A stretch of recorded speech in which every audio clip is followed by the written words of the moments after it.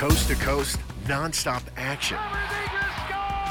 This is the premier source for National Hockey League news, scores, highlights, and the Anaheim Ducks. It's time to light the lamp with Alexis Downie. Welcome to Light the Lamp here on Duck Stream. I am your host, Alexis Downie. It is a new week with new opportunity. The Ducks have completed their 5-game road trip and are back in Anaheim. The team is very likely happy to be back after spending over a week on the road. And it wasn't the trip that they wanted, only getting 1 point from the 5 games, some of those being some tough nights. But, like I mentioned, a new week with a new focus being back at home. Sunday night concluded the trip in Detroit with the team falling 5-1 at Little Caesars Arena. John Gibson made 36 saves, and some of those were really big to keep the team in the game.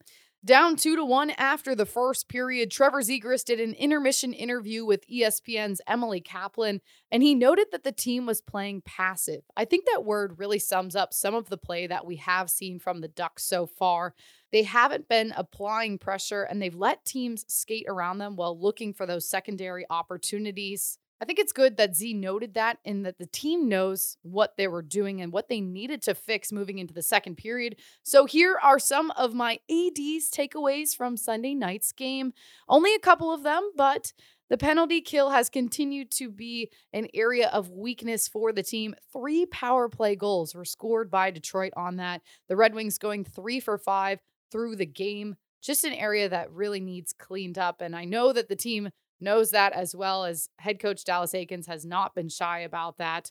And on the contrary, on the power play, the team also struggled on the road with that. So looking to get some scoring there in these coming games. Now, Trevor Zegras was a bit of a bright spot as he had the lone goal for the team, his 3rd goal in 6 games so far. I really liked the presence in front of the net on that goal.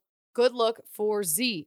In looking at the road trip as a whole, it wasn't a great start for the team. The first loss against the Islanders definitely hurt the morale of the team. Now, the New Jersey game, they kept it close, and the Ducks played their best hockey against the Bruins. They looked very cohesive, strong puck possession and checking, but just came up short in the shootout. The schedule, if you look at it to start the season, certainly hasn't necessarily favored the team in addition, but like I mentioned, lessons to be learned and areas to improve upon. 3 tough games on the docket coming up, though. The Ducks will host the Tampa Bay Lightning on a Wednesday. They'll head to Vegas on Friday to play against the Golden Knights, and then they'll come back to Honda Center on Sunday to host the Toronto Maple Leafs. But I will say in all of this, I'm really happy to have hockey back in Anaheim, and we'll get some games this week. Now, last week, I introduced a new segment called Coast to Coast, where I share goal calls from around the league and different news in the NHL. Let's get to today's list from the best things that I saw over the weekend. Beginning with the slate on Saturday, the Pittsburgh Penguins taking on the Columbus Blue Jackets. This was a win for the Penguins, 6-3. They are off to a hot start, playing some good hockey with a 4-0-1 record right now. Sidney Crosby had a goal in the 3rd period that gave the Penguins their lead. He was wide open in front of the net, a beautiful one-timer. Listen to the call from Pittsburgh Radio's Josh Getzov. Sidney Crosby, Sean Corrali on the draw to the right of Merzlikins. Loose puck in the dot, off the draw, skated into by Gabranson, couldn't clear. Dumoulin to Crosby, right circle, shoots and scores! The captain puts the Pens in front for the first time tonight. 4-3 Pittsburgh. If you're looking to watch some hockey tonight, Sidney Crosby and Connor McDavid will be facing off for the 10th time in their career. Definitely going to be a good game. The Penguins and Oilers on Monday night. Next on the list, the Dallas Stars taking on the Montreal Canadiens on Saturday. The Stars had a 5-2 win. They're another team that's had a strong start. Same record as the Pens, a 4-0-1 start. Joe Pavelski had a hat trick as a part of that win. The goal that netted the hat trick, he settled it with his hands to his stick, took it into the zone with a lot of pressure around him, and put the puck in the back of the net. Listen to the call now from Montreal's TSN 690. Ottinger deadened it behind the net. Lundqvist along the boards. Robertson can't backhand it out of the zone. They'll try it again. The goal off the Dallas boards. Here's a chance now. Pavelski! And Pavelski has got himself a hat trick. Joe Pavelski, 38 years of age, putting on a show here tonight at the Bell Center. Dallas leads the Central Division ahead of Colorado right now with 9 points. And speaking of Colorado, the Avalanche had a close 3-2 win over the Golden Knights on Saturday. Valeri Nichushkin went coast to coast to give the Avs their third goal of the game in the third period, getting through 3 defensemen. Here's the radio call by Colorado's Connor McGahey. McDonald got in the way, denied that. Carlson has it in the corner, trying to get away from danger. Eric Johnson steals it away from him. Shovels it now for Valeri Nichushkin. He picks up speed. Nichushkin, big body soaring through center ice. Nichushkin, what a move. Nichushkin, he shoots and scores! The 2-2 trade, pull it into the station. Oh my goodness gracious. East to west, coast to coast, and right into your face. Valeri Nichushkin with a goal that is just spectacular. Nichushkin has tallied his 6th goal of the season, and he does it with a ton of swagger and style. Nichushkin took the puck from his own zone across center ice, went through 2 defensemen, tucked it to the forehand, over the shoulder of Logan Thompson and in. That's splendid. With just 29 seconds left, Tyler Toffoli netted the game winner in overtime in front of the Scotiabank Saddledome crowd. Enjoy the call by Sportsnet 960's Derek Wills. And now race out to the red line. Now across the Hurricanes' blue line. He gets by Aho and centers. Toffoli shoots and scores! Tyler Toffoli with a wicked one-timer ends the game in overtime. The Flames score 3 unanswered and defeat the Hurricanes 3-2. And the final goal call from the weekend comes from Sunday's matchup with the Blackhawks hosting the Seattle Kraken. Friend of the show, Eddie Olczyk, having his homecoming to Chicago. And this goal coming from Chicago's Jujhar Khaira with a great play that resulted with a shorthanded goal in Seattle's zone. Listen to the call by John Weideman for the Blackhawks. Here's Dundee, gave it away at the line. Jujhar Khaira shorthanded. The Blackwell down the slot. Seattle's on the carrot, but he scores! Great give and go between Khaira and Blackwell. And the Blackhawks have scored their 4th shorthanded goal on the season. And they're on the board, trailing Seattle 2-1. It was Blackwell giving it off to Khaira, who at the last minute tapped it home. Great play by the Hawks. That's the 4th shorthanded goal in 3 games for Chicago.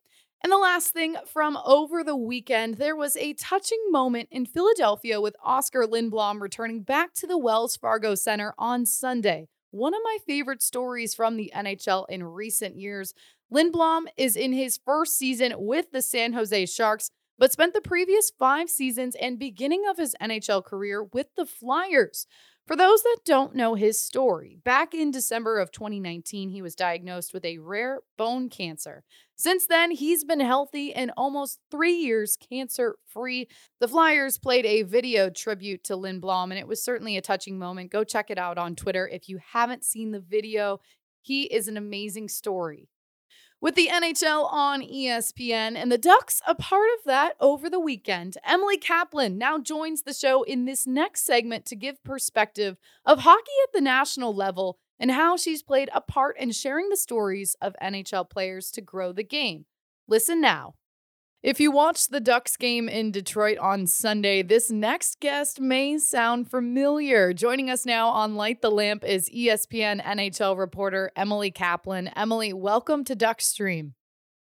Thanks, Alexis. I'm so happy to be here and also just chat with you. I think your listeners probably don't know this, but you and I met a few years ago. You were so interested in covering the NHL. It was a passion of yours. And just to see you get this opportunity and run with it, it's been so cool for me to see. So I'm really excited to chat with you.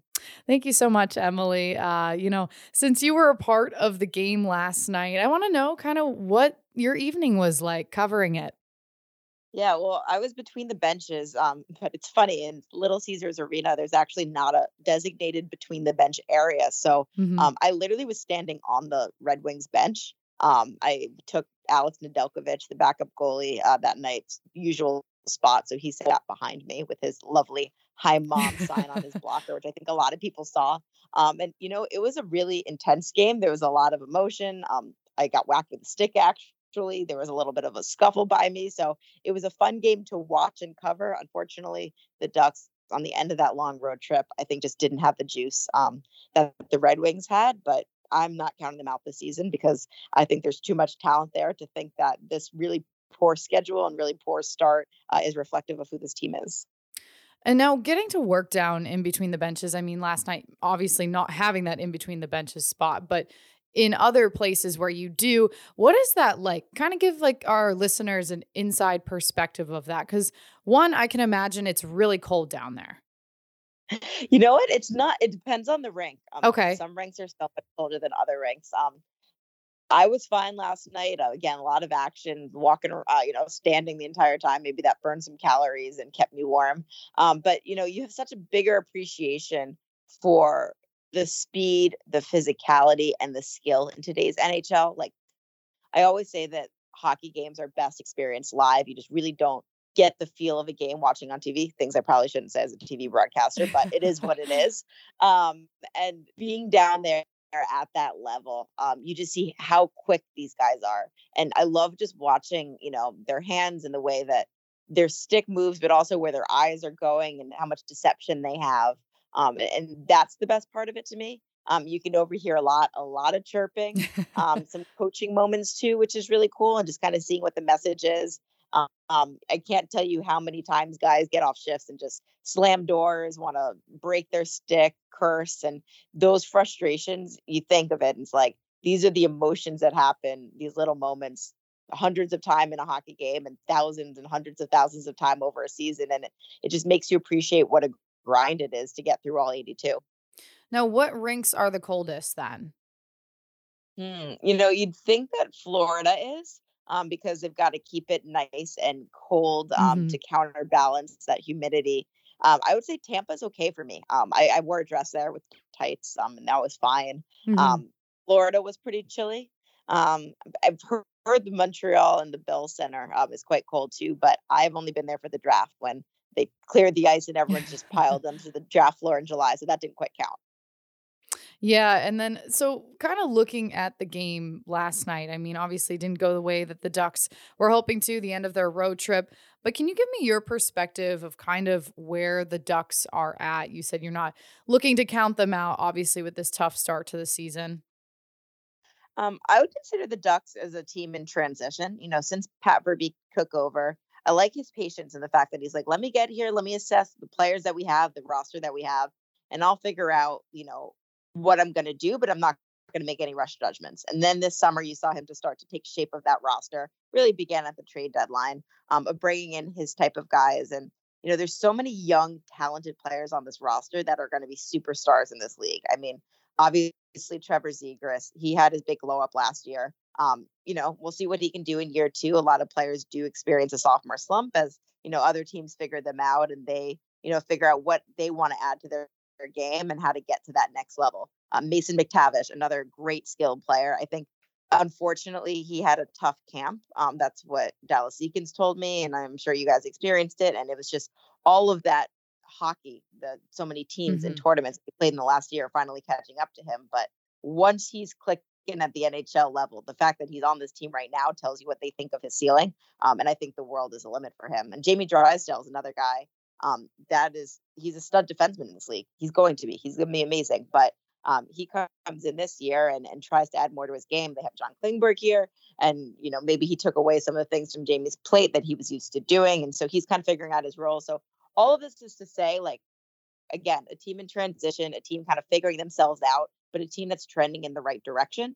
And I don't see them not being competitive for the next few years. Like I see this as a really competitive team, one that's going to be in every game. And as long as you have John Gibson in net, you're in every game, no matter what. He had a stellar night last night, making some really great stops too.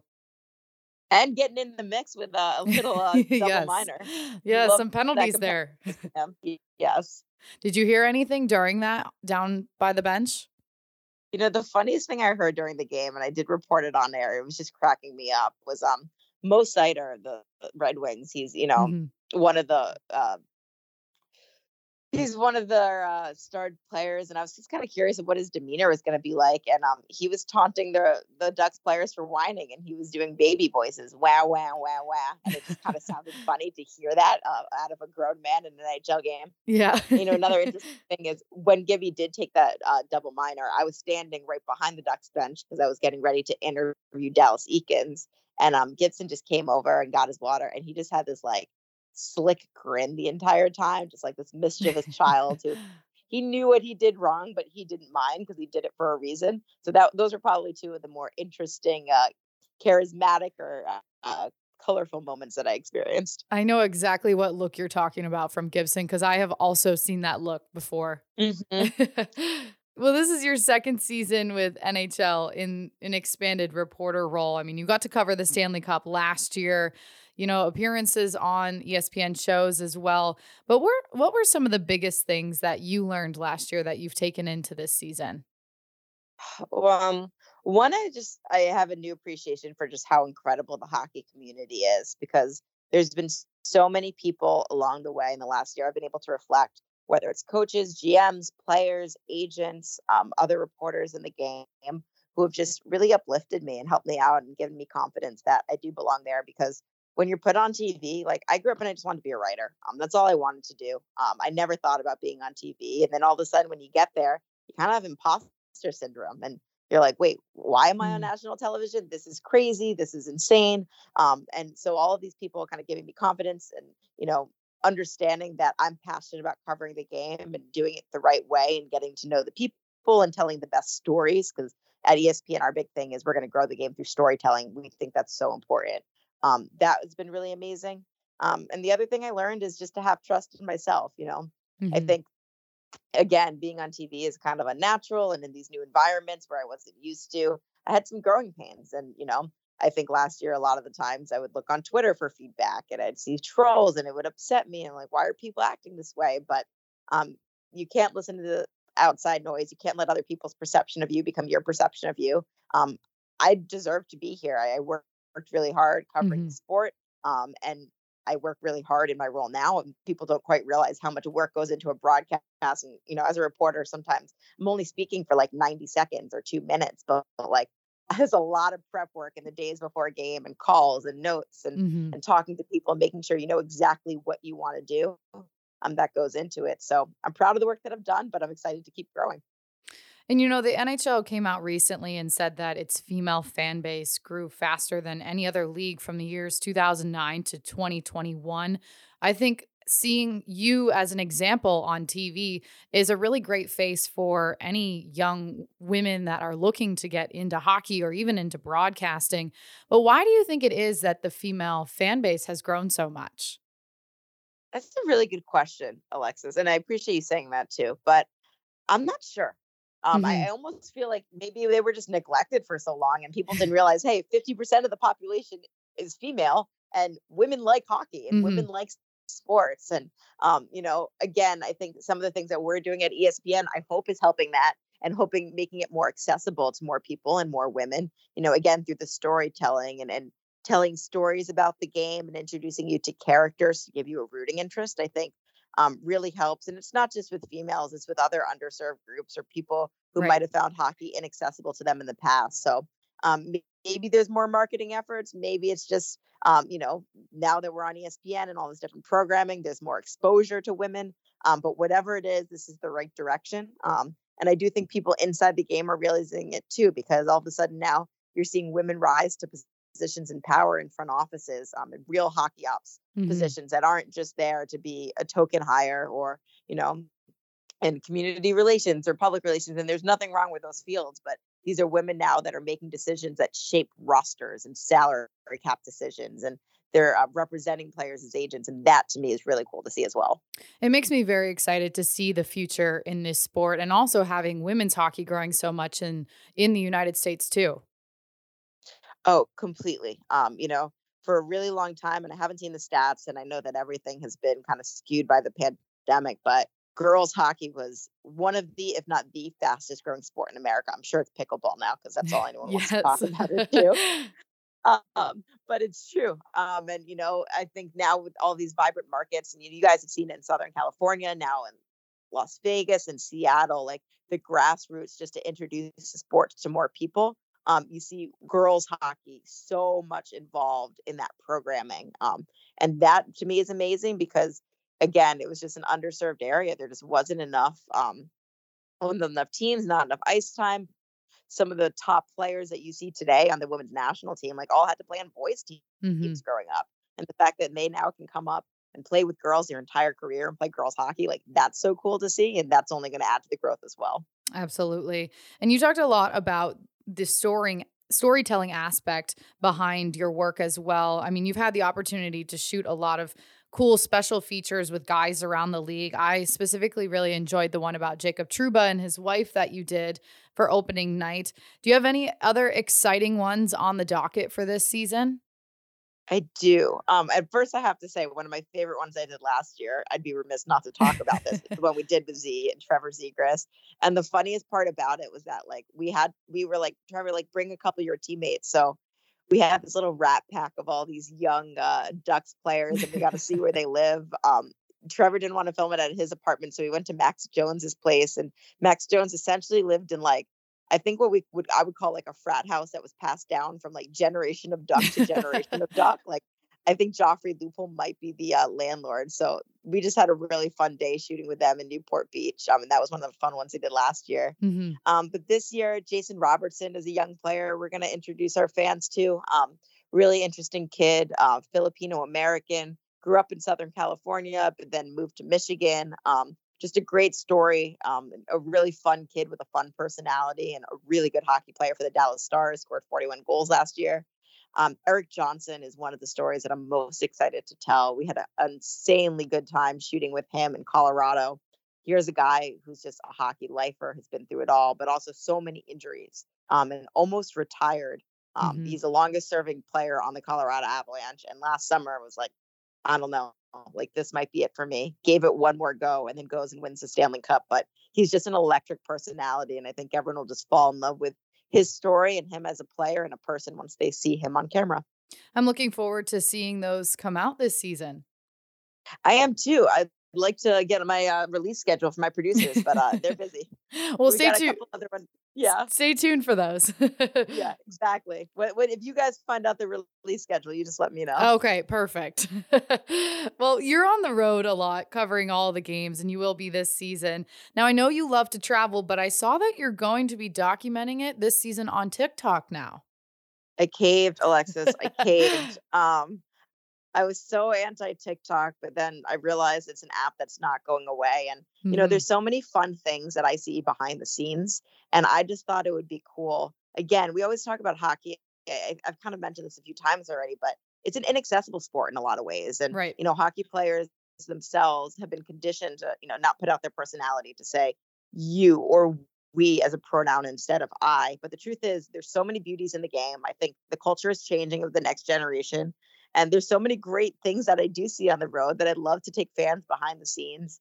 And, some of the quirky stuff, some of the silly stuff, some of the more heartwarming stuff too. So we'll see how it goes. I'm not going to lie. Like I put out the first one. It's a hard app. That first one took me like way too many hours than I'm willing to admit to put together. So hopefully it becomes a little easier for this old millennial going forward. I've dabbled with TikTok a little bit recently too. And it is cool to show people what the behind the scenes is like because they don't see that, especially on TV. Yeah, completely. And I think that's the other thing that I'm hoping to get out of it is just, showing people what goes into, what I do for a living. And again, like I told you, when I'm interviewing a coach, it might just seem like, oh, she's just standing up there and asking questions. But like, there's a lot that goes into it and phone calls and research and talking to people, conversations and all the travel hijinks. So I'll show you guys all of that so you get a better understanding of how we do our jobs. Emily Kaplan on TikTok. Is that where they can find you? Emily M. Kaplan. Emily Kaplan is like one of the strangely more popular names in America I've learned throughout my life. So I got to have that M in there. There was another Emily Kaplan in my high school, Alexis. It was crazy. Oh, wow. Small world. Senior year, I got called into the principal's office. They're like, hey, you've been skipping bio. I was like, I haven't taken biology class in freshman year. It's like, other Emily Kaplan is bad. That's so funny. Well, when you're on the road, I want to know, like, what is your favorite thing to do? Like, do you have a little routine or anything in particular? I've really tried to make it a point in any city I go to just to do one thing that's cultural. And whether it's going to see like a museum or art gallery or something like that, whether it's going to a restaurant that I flagged that, I've heard is like a cool neighborhood restaurant.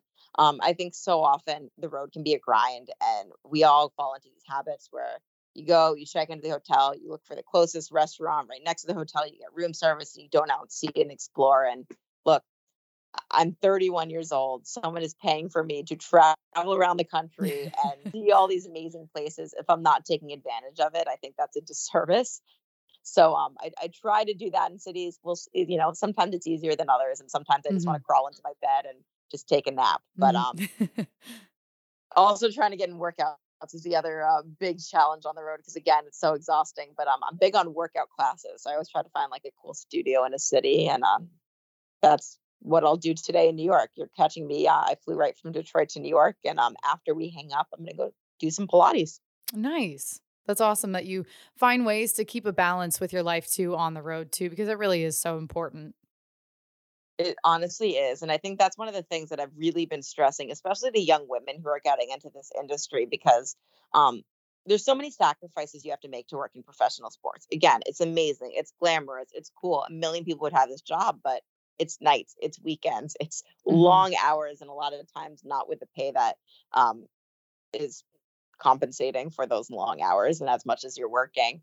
And I think so many women fall into the trap where like they just get so tunnel vision and they put themselves out there that they fully invest themselves into the work that they don't have this work-life balance. And I'm kind of trying to normalize that to get the best out of your work, you do need to be able to reset and to be able to step back and do things that exercise your brain and your body in different ways. And so, yeah, the work-life balance, the whole mental health and wellness aspect of it is really important to me, and something that I would stress to anyone getting into this industry. Absolutely. Well, if you're here in Anaheim at all during this season, we'll have to find something to do in the area. Yes, show me around, Alexis. I mean, I'm still fairly new, but I'm starting to learn where all the good spots are. So we can explore together.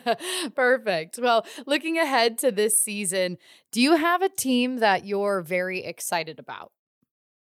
Oh, that's a good question. The Red Wings, and maybe this will make that 5-1 loss feel a little bit better to Ducks fans, but they were a team that I loved all the moves they made, and I love some of the young players, and I'm really excited to watch them take that next step. I'm not sure if they're going to be a playoff team. They might be. I still think they're a little far away, but they're a team that I'm excited to watch grow. Absolutely. I've been kind of high on them too in the recent years, just seeing how much that they have developed. Totally. And, their coach, Derek Lalonde, we've learned that that's how he pronounces it. It's funny, when he was an assistant coach in Tampa, he never cared that much, Newsy. But, I got to know him a little bit in Tampa, and he's just kind of this incredible personality, so engaging. And, he's someone who's just really earned this opportunity. I feel like they have the right coach at the right time for these players. And I love some of their players like Mo Sider, Lucas Raymond. They're just really fun to watch. Well, I asked about the team. Now, do you have a guy that you're keeping your eye on this season to maybe have a breakout year? That's another good question. I'm trying to think of some of the teams that I've covered so far that I cover a lot of New York Rangers games, and one of their young players, and I just don't think that he's about to make the jump, and it's Philip Hedl. He's out right now with a concussion or an upper body injury, so we won't see him for a bit, but he's another guy that I did a feature with over the summer at the European Player Media Tour in Paris. And just hearing about the fact that he is from a city of 700 people, and by city, I really mean village, in the Czech Republic, and growing up so humble on a farm with animals, and then just imagining what that transition must have been like to be a first-round pick coming to New York City, and all the expectations and pressures that brought. It really humanized him to me, and his game, I just think, is taking that next step. And he had a little bit of a glow up in the playoffs. It was a small sample size, and I think he can build on it. ESPN's Emily Kaplan. Emily, thank you for joining me from the road. Good luck this season, and I'm sure I will see you at some point. Yes, I can't wait, Alexis. I have no games through All-Star in Anaheim, but I look forward to my second half schedule. I better be out there. I hope so, too. Thank you for joining us. Thank you. Awesome to catch up with my friend Emily Kaplan. I've known her for a couple seasons now, and it's just been amazing to see her rise in the NHL over the past year. Now it's Monday, which means it's time for Mailbag Monday. I'm going to keep it short today, just a couple questions, beginning with Peter on Twitter. He said, is Dallas Eakins tinkering with the lines too much, or should he let them all have time to gel a bit? I wouldn't say too much in this case. It was a 5-game road trip that the Ducks had a lot of ups and downs on. I think it warrants changes to the line if Eakins doesn't believe that things are working. And it's still early in the season, so good to get the different perspective of how players gel with each other. I think it's been okay. Now the next question from Juan. What is your all-time favorite Ducks sweater and why? Well, I'm really a fan of the old logo, but I do love the new colors. I love the orange, so that's probably why the Ducks' third jersey is the one that I love. The team sported it on their opening night. I have one myself. I think it's the perfect blend of old and new. Let's wrap up this episode with my final quack, where I share my last thoughts before the end of the episode. And for this one, I want to give a shout out to my awesome mom, Sue, for the new Duckstream coasters that we now have here in the studio. I love bringing my coffee in here, and now I don't have to worry about it because I have a wonderful coaster. Thanks for listening to Light the Lamp. I am Alexis Downie. We have a full week of Ducks hockey on the docket, so make sure to come back again for lots more hockey talk here on Duckstream. This is an Anaheim Ducks original production on Duckstream.